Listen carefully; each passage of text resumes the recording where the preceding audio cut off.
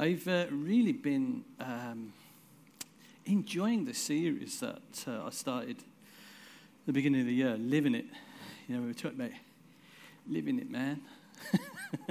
Living it, living the life. Actually, if you go to the next slide, I'll quickly recap for those that haven't been around. The whole point of the series, the thrust of the series is that Jesus, there's an open invitation of Jesus for each of us to be his talmidim. If you remember, that's a Hebrew word for disciple. And I was saying, well, actually, I prefer the word apprentice. Today it seems a bit more meaningful, apprentice.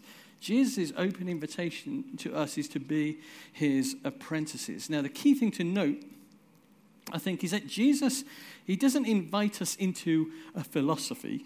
He doesn't invite us into just a different way of thinking. His invitation is not, therefore, it's not into a religious system. So in that regards, I guess Jesus never came to invite us into the religious system of Christianity. His invitation was to himself. He said, come follow me. It's me. Come to me. And so that's Jesus' invitation. His invitation isn't to just a different way of thinking. It's to a different way of living. And that's why I call it living it. And for those of us who have said yes to that invitation, those of us who have said, yes, you know, Lord, for the rest of my days on this earth, I am going to be living it the way that Jesus lived it. That's what I want to commit to. For those of us who have set off on that journey, it means that we will center ourselves around these three goals, essentially. And that is to be with Jesus, to become more like Jesus, and to do the things that Jesus did. Those three things. So that's our goals. That's our life goals then as apprentices to Jesus. Now, last week I started to unpack the whole thing about becoming like Jesus, if you remember, if you were here. Now, if you remember, I did a little exercise that got us all standing up. I asked a question, and those that it applied to had to stay standing. The outcome of that was that we all acknowledged we are so not like Jesus yet.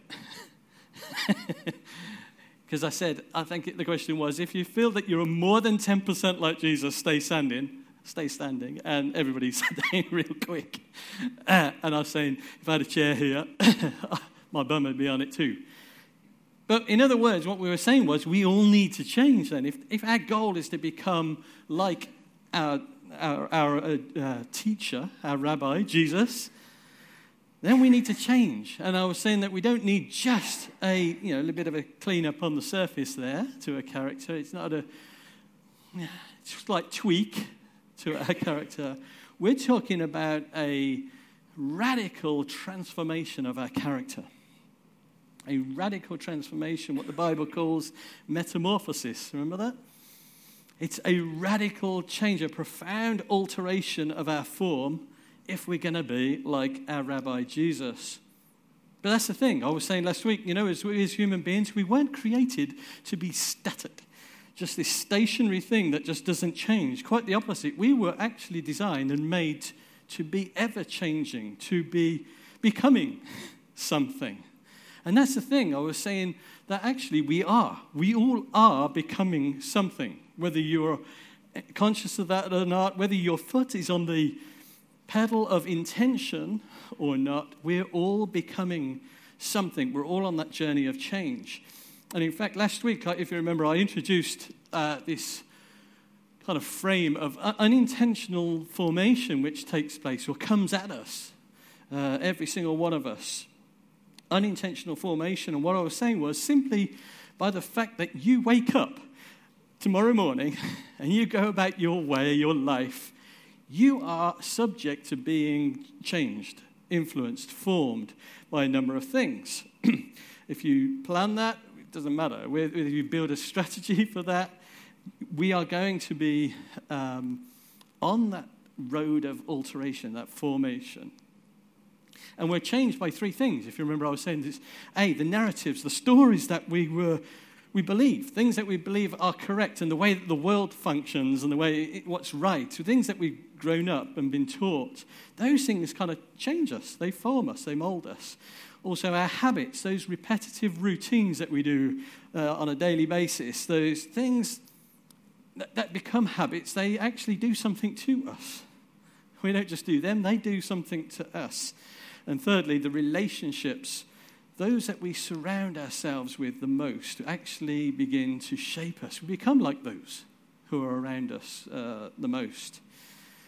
Now, all of those things, as I say, they're kind of working together, they're kind of conspiring, if you like, and all that is taking place around an environment, I always like saying. It all takes place around an environment, like a town, the town where you live, or the village where you live, or the place where you work, where you spend your time socializing.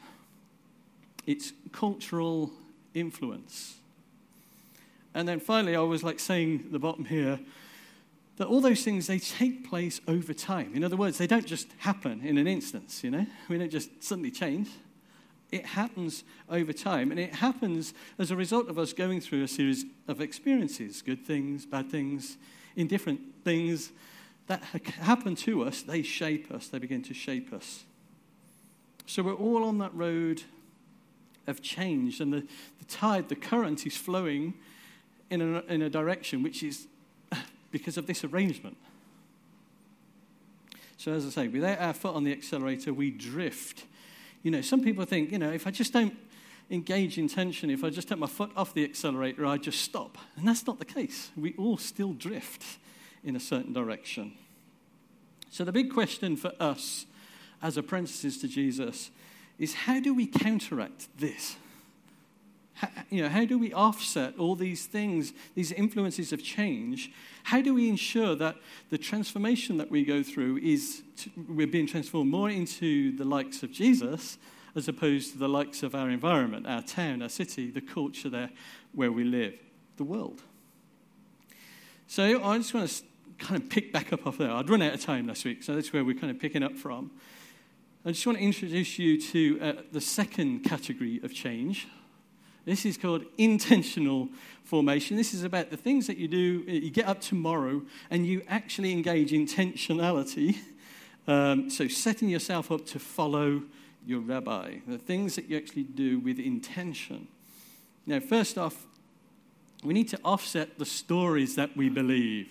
And we do that through teaching. It's kind of what we do here. It's on a Sunday. It's teaching the Scriptures. What do the Scriptures say? You know, everything. When the Apostle Paul was asking that question, what do we do with this? What do we do in this in society? What do we do with this? He was always, well, what did the Scriptures say? So we're always, it's about teaching. It's about reading the Bible daily. It is about all that. You know, some people thought that I was kind of a bit down on reading the Bible. I wasn't down, and we're always encouraging that. But how are you doing, by the way, with our 45-day reading plan? Yeah, we're still on that? Sound a bit iffy? We're going through the Gospels, and I've just found, it's just great. You always find something fresh and new about Jesus when you read the Gospels. It's brilliant. But what this is about is, it's about us positioning ourselves or opening yourself up to good, true biblical teaching. Now, in my mind, the best kind of teaching is not the teaching that just teaches you right from wrong, but it's the teaching that causes you to rethink or undermine those things that you believed were right about the world, the things that you were brought up to believe. So I think good teaching causes you to undermine that, to reconsider that, and maybe replace that with things that are true according to what the Scriptures say. So it kind of gets in your mind, and it forms a picture of the good and beautiful life that God has invited us into. You know, if you look at the way that Jesus taught, as we're going through the Gospels, maybe you've noticed this. Jesus, he doesn't seem to just dispense with a load of commands. Have you noticed that? He doesn't just go, oh, you, stop doing this. Sometimes to the religious people he did, but on the whole, he was just telling stories. He was just telling stories about how the world works and how it could work better. He would say things like, this is the kingdom. This is my Father's kingdom over here. And this is the way the world works. But, look at this story. Look at this narrative. Adhere to this. Don't look at the story and the narratives that the world presents, but look at the narratives of my Father's kingdom, this new reality, this new way of living. There's in Romans chapter 12, it's a real classic passage which echoes that sort of intentional opening your mind to the good, soundly, and godly teaching as opposed to that what the world says. It says in verse 2, it says, do not conform to the pattern of the world, but be transformed. That's our word we looked at last week. Be metamorphosized. Not metamorphosized. Is that the right word? Oh, make it up. Be transformed. How? He says, by the renewing of what? Your mind.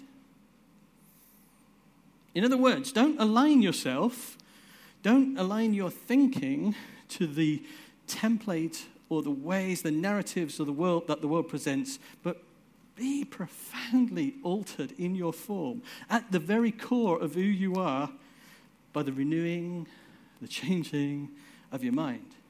And this is why we say, keep coming to church.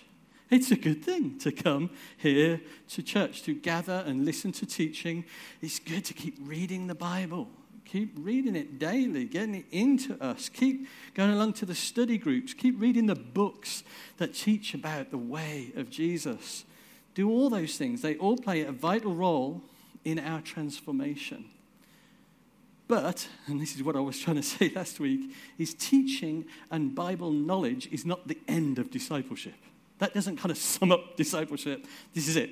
Which is what I think the church have mostly done since the Reformation. It's kind of like we put this big emphasis on the teaching. It's we grow, we change by the word of God. We just come, we hear teaching, and then we do that enough. We eventually become like Jesus.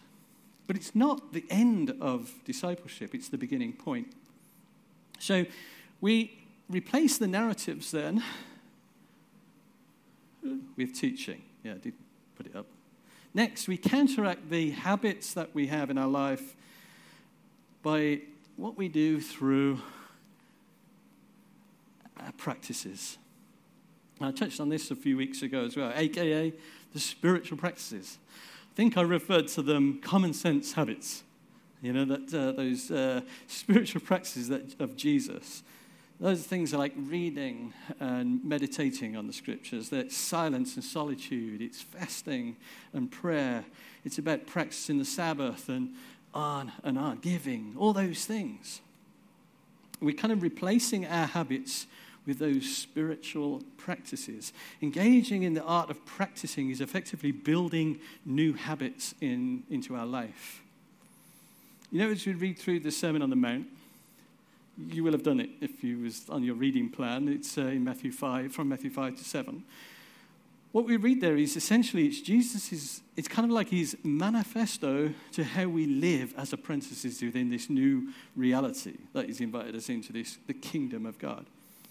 And then right at the very end of that series of teaching, he says, the wise person is the one that doesn't just listen to these instructions, doesn't just let them fall on their ears, but they actually take these instructions and actually practice them. We actually do them. It's in Matthew 7:24. It says, therefore, everyone who hears these words of mine and puts them into practice is like a wise man who built his house on the rock. And the whole idea about what Jesus is saying here is, you know what? Yes, you are going to learn to love your enemy.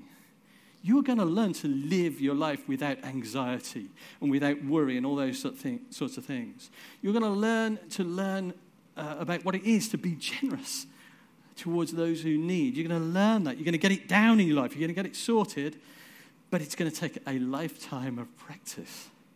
It's going to take practice within community. It's not just going to happen after a day or two. It takes a lifetime. And this is another reason why when we talk about becoming a follower of Jesus, becoming a disciple, becoming an apprentice, I think a great analogy is that of running a marathon. I kind of mentioned this at the end of last week.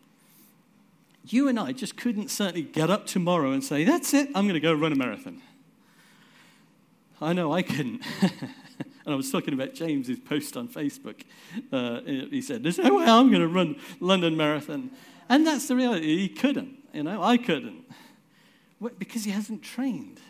But would the right thing for us to go to James to say, James, oh, come on, just go down there. Try harder. You just got to try harder. Come on, James. It doesn't matter how hard he tries. He wouldn't be able to do it. He needs to practice. He needs to train. So I guess maybe a correct thing is not necessarily saying, James could not run the marathon. It's he could not run the marathon yet. But, if he applied all the training that was required, he absolutely could. So come on, James. Get practicing. This is similar with our discipleship journey, We may not right now be able to live without anxiety, without stressing out over things. We may not right now be able to love our enemies or be able to extend forgiveness to those that hurt us. We may not, may really struggle with that. But, if we practice those things, we will over time. Maybe it'll take a lifetime of us working at it. And even if James did the practicing and did the London Marathon, it'd still be hard work. The practice takes all the hard work. It'd still be hard work. And I think there's something in that about our discipleship journey. We need to practice hard. It's not about, trying harder, working harder. It's about practicing harder. It's about training harder. Having said that, our spiritual practices, silent solitude, prayer, and all those sorts of things, they do more to us than just cause us to live better life or experience life better. They do something to us. That's what I was saying earlier. Our practices, our habits actually do something to us. They reshape us.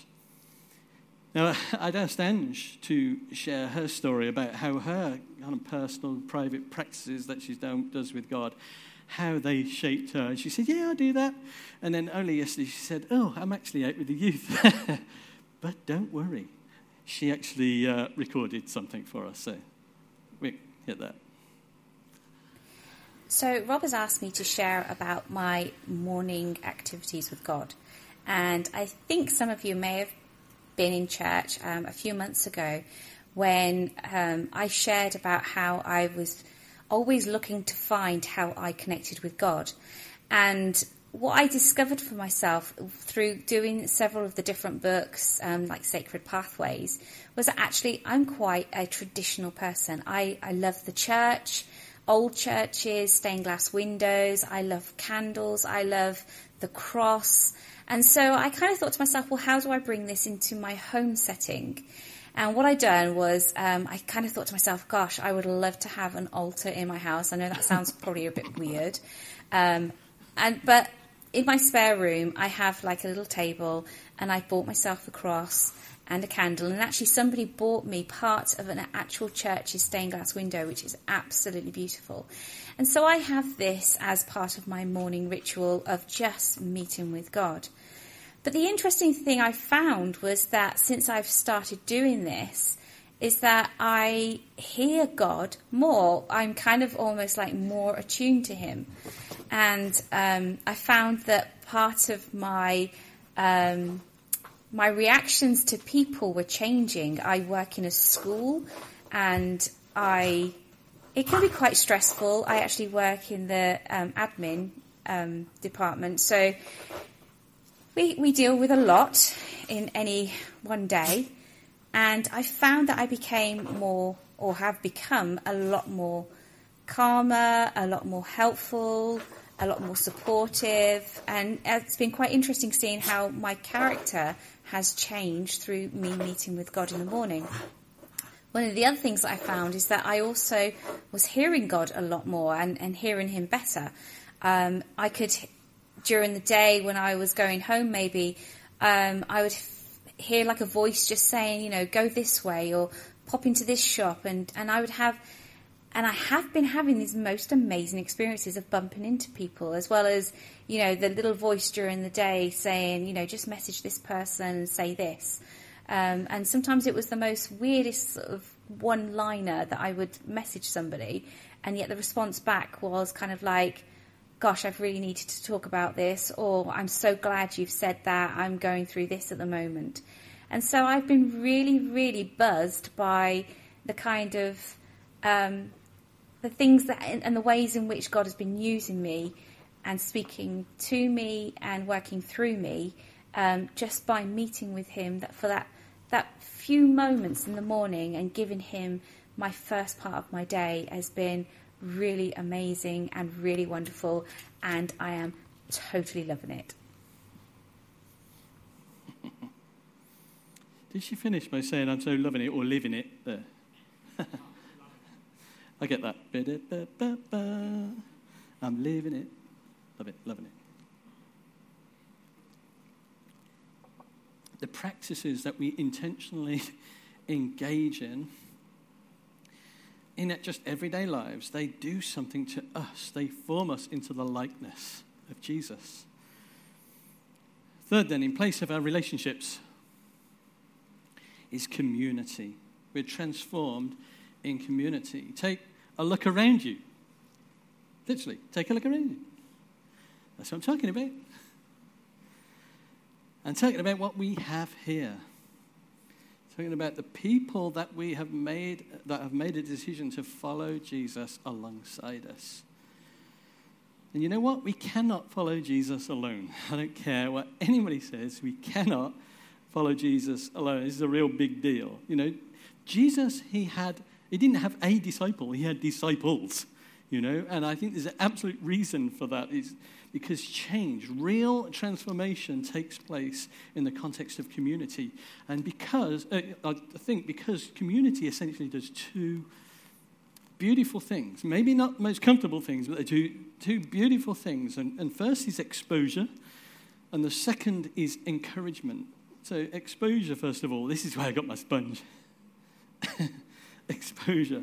You know, if you look at this sponge, just by looking at it and maybe even picking it up, we don't really know whether it's loaded with anything. You know, that's the nature of sponges. They kind of collect fluids. And if you want to know whether there's anything in it, what do we do? Give it a squeeze. I wanted to actually do it. I was going to get out. I said, can we have a couple of... And we never had time. So, but yeah, you give it a squeeze. That's what you do. And you squeeze it, and what comes out of it becomes evident. And I think, you know, exposure within this context, within community, is a bit like a squeezing of the sponge. It shows what's actually inside of you. You see, you and I, we tend not to notice that we're a selfish, insensitive dork on our own. We tend not to notice that unless somebody else points it out to us, right? I mean, this is so true for me. There are a whole list of things which is not good about me that I did not know about until I got married to Ange. Oh, by the way, what I'm not saying is that I became really worse when I married Ange, okay? Before she comes down and that's what you start telling her I was saying. No, I was that same person before I was married. It's just I didn't know that. I didn't have anybody around me to actually tell me that I was a dork. And just stupid and insensitive.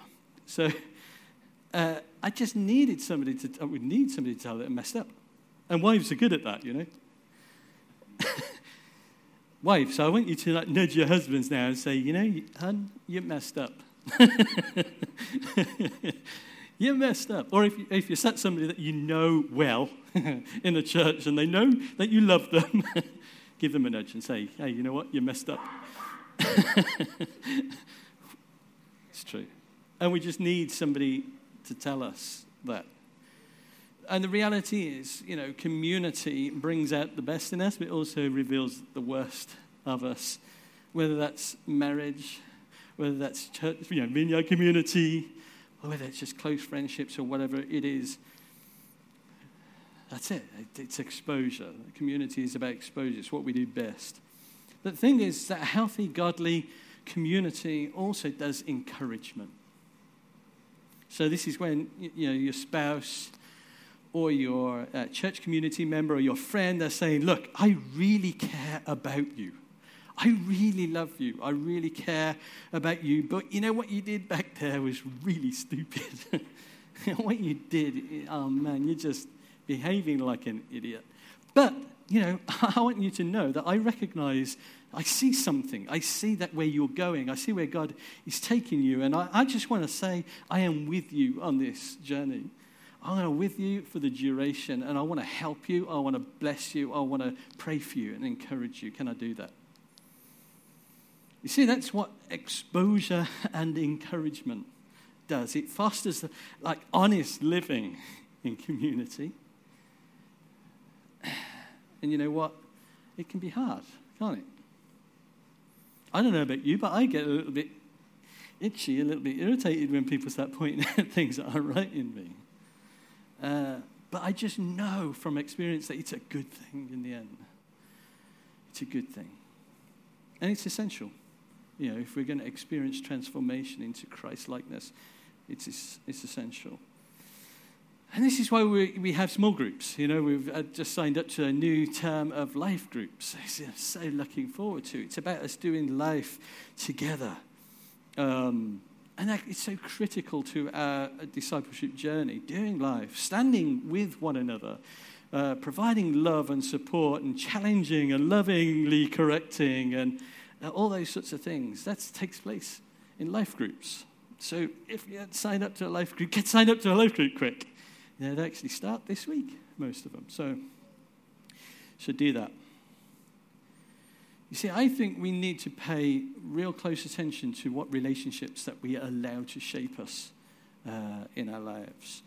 Now, I'm not saying that we've got to become, weird and isolate ourselves, separate ourselves off from the world.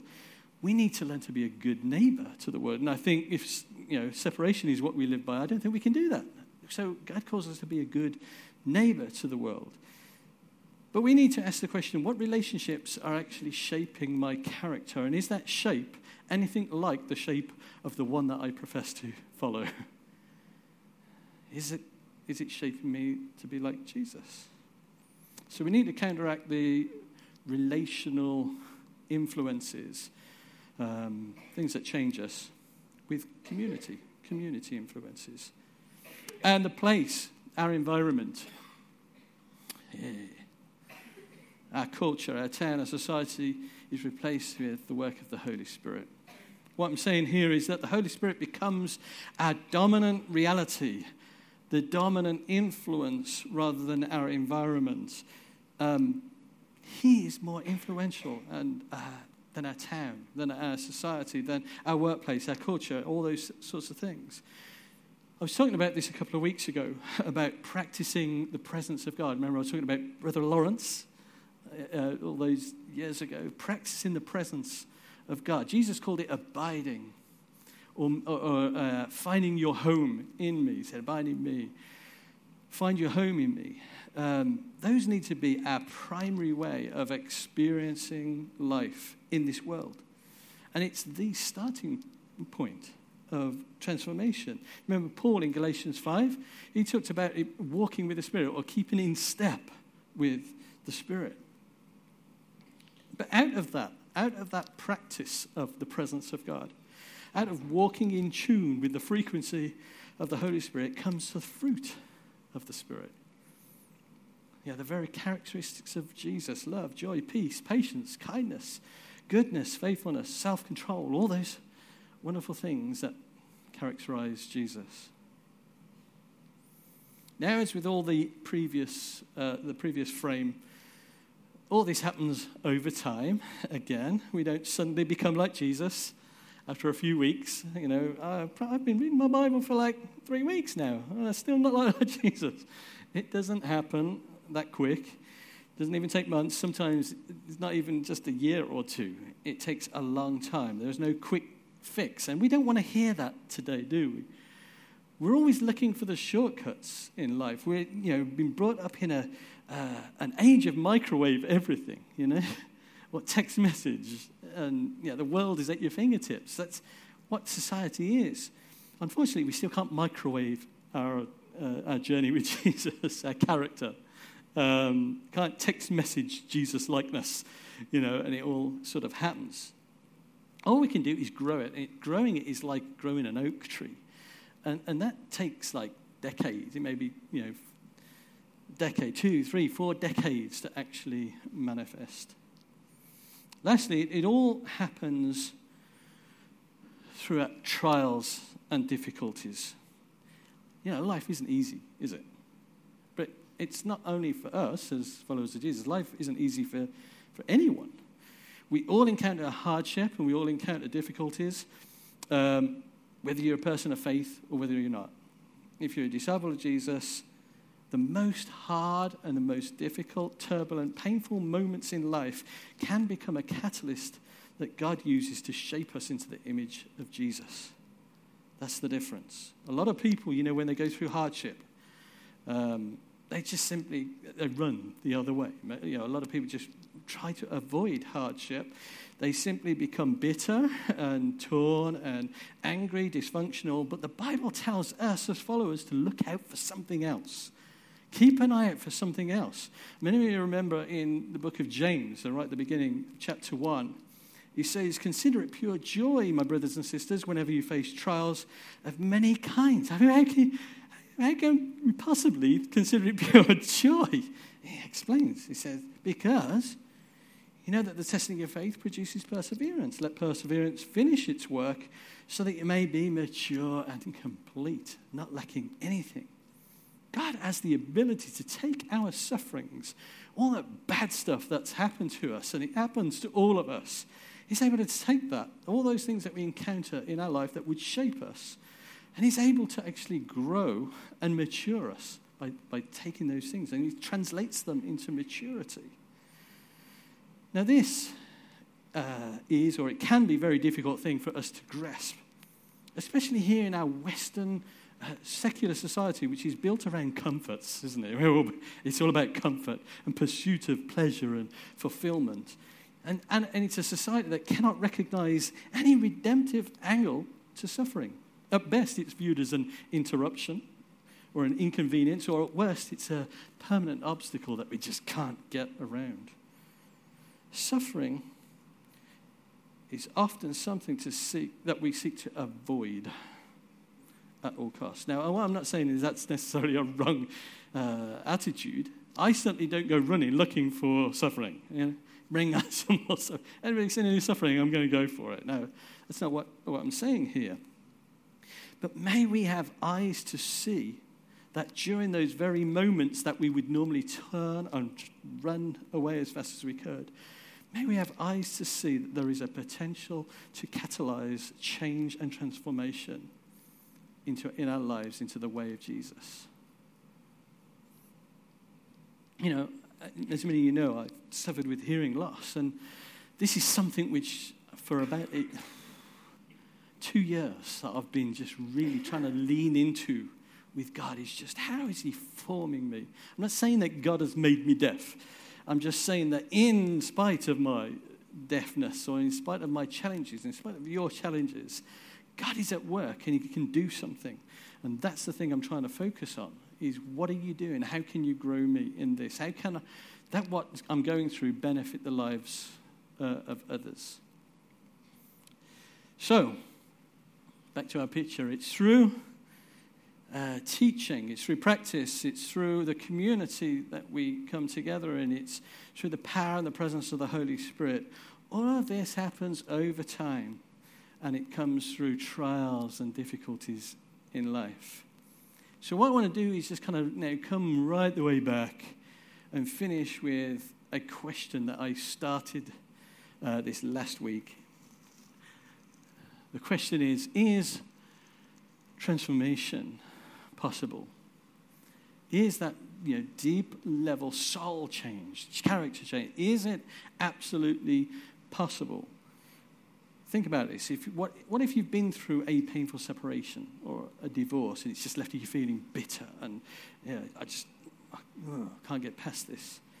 What if you've encountered massive financial turbulence, difficulties, you've just like lost nearly everything in life? What if your family member has abused you when you were a child growing up? What if your boss or your co-worker is just seem to be working at making your life hard at the moment, every day that you're there? What if you just feel like a complete failure in life? Is this transformation available to you? Is it possible for you? I just want to say with all honesty, a resounding yes. Yes, it is possible. It's absolutely possible, but it's not inevitable. It won't just happen just by pure fluke. It certainly won't happen for those of us who just think, I'll come to church once in a while and, maybe I'll open my Bible up now and again as well. We have to stand against the overwhelming tide, that current that's flowing against us, the stories that we believe, the habits, the relationships, the environment. If you want to experience change and transformation, then it takes a lifetime of intentional discipleship to Jesus in community, so with people around you. As Rich Nathan, the pastor of the Columbus Vineyard, the way he puts it is, this is about us just putting one foot in front of the other every day. Left foot, right foot. Left foot, right foot. Walking the walk. Doing it today, doing it tomorrow, doing it the next day. Walking in step with the Holy Spirit. Saying, Jesus, have your way in me today. You know what? If we keep doing that, if we keep doing the left foot, right foot, if we keep just doing it daily, we'll create a new tide. We'll create a new current in our life. So let's begin by taking some steps. And begin by taking small steps. I think sometimes we make a mistake and we think, I'm going to try and develop a new habit of silence and solitude. So I'm going to start with 45 minutes of silence. Has anybody else tried that? I tried that. I thought I'm going to go for half an hour. And I got to about 3 minutes. And I was like, I can't do this. But start small. Certainly don't think, I'm going to try and form a habit of reading the scriptures. So I'm going to try and get through the Old Testament in 2 months. Again, just don't do it. You set yourself up to fail. That's not how you develop a habit from the root up that will last. Start with a 5-minute thing, of silence, 3 or 5 minutes of silence in God's presence every morning. Just spend the time reading a couple of chapters. That's why we would say just read through 2 chapters a day of the Gospels. And then over time, try to develop and expand that. So after a couple of weeks, maybe I'm going to cover the 2 chapters in the morning, and I'm going to add another chapter just before I go to bed at night. So it's expanding. You're creating new habits. And then stand back and be attentive to the things that God's changing in your lives. Look at the attitudes that you have towards others. Look at the attitudes that you have towards your kids, the attitude that you have towards your spouse. Keep a check on how you respond in certain situations that would normally freak you out, normally depress you, normally, stress you. Just keep a check. Hey, I've noticed something's changed there. We're going to spend a lot more time. I'm going to unpack these spiritual disciples, spiritual disciplines a little bit more, the practices, over the next few weeks, in a few weeks' time. So we're going to really kind of get into that. I just felt God saying, let's start putting the feet on this. Let's start putting the wheels, and let's start doing something. For some of us, we don't really concentrate much on our discipleship journey. And that's not... there's a bit of chicken spirit there. I just felt as though I was criticizing people. I'm not trying to criticize because I'm the same. I struggle with the same things. So the other question that I just want to leave us with, and maybe this is a question that you'll ask yourself during your devotional time. If you're setting up a time in the morning or in the evening, so you're before the Lord, just ask yourself this question. Who are you becoming? Who am I becoming? What's shaping me? Who am I becoming? Because, as I say, every day we're becoming something. We're becoming somebody. As I said before, if you could plot out a trajectory line from your life, where you are right now, going through the things, your activities, the things that you do regularly in your life, on the horizon, what do you see? In 20, 30, 40 years' time, who is you see? Do you see Jesus? The character of Jesus being formed or being kind of expressed through your character, through your personality? Or do you see something else? Or somebody else? Maybe that question makes you feel a bit uncomfortable. Who are you becoming? Maybe that's a bit deep for you, or it makes you feel a bit agitated. It did me, I'll be honest. I've been asking myself this question for a couple of weeks, and I'll be totally honest with you. I haven't really been settled and happy with the answers to that. Sometimes I feel, I don't know, I don't like what I'm becoming, or I can see what I'm doing now, and I can see where I'm going with that, and I don't really like that. Sometimes I just feel like a complete failure in all this. Yeah, I can make myself look great here, not great, but look sort of spiritually healthy. I can make that come across, but on the inside, I can be a total mess. And so I find this uncomfortable. So you're in good company if you find that a difficult question to ask yourself. I'm sure that most of us actually feel a little bit uncomfortable with that. But I think the best response is not, okay, so I'm failing. Let's just get off the ride. I think the best response is, okay, so then what adjustments do I need to make here and now to actually get on track with this, to make it right? And then do something. We've got to start somewhere. We've got to start and do something. It's nice to be moved emotionally in a sermon like this, that was really good. The principles of that are really great. But unless we actually take the things and do the things, what we're doing right now is a complete waste of time. Well, the worship bit was okay because Jesus is glorified, but unless we do something with this stuff, it is actually a waste of time. Why don't we pray? Stand and pray together.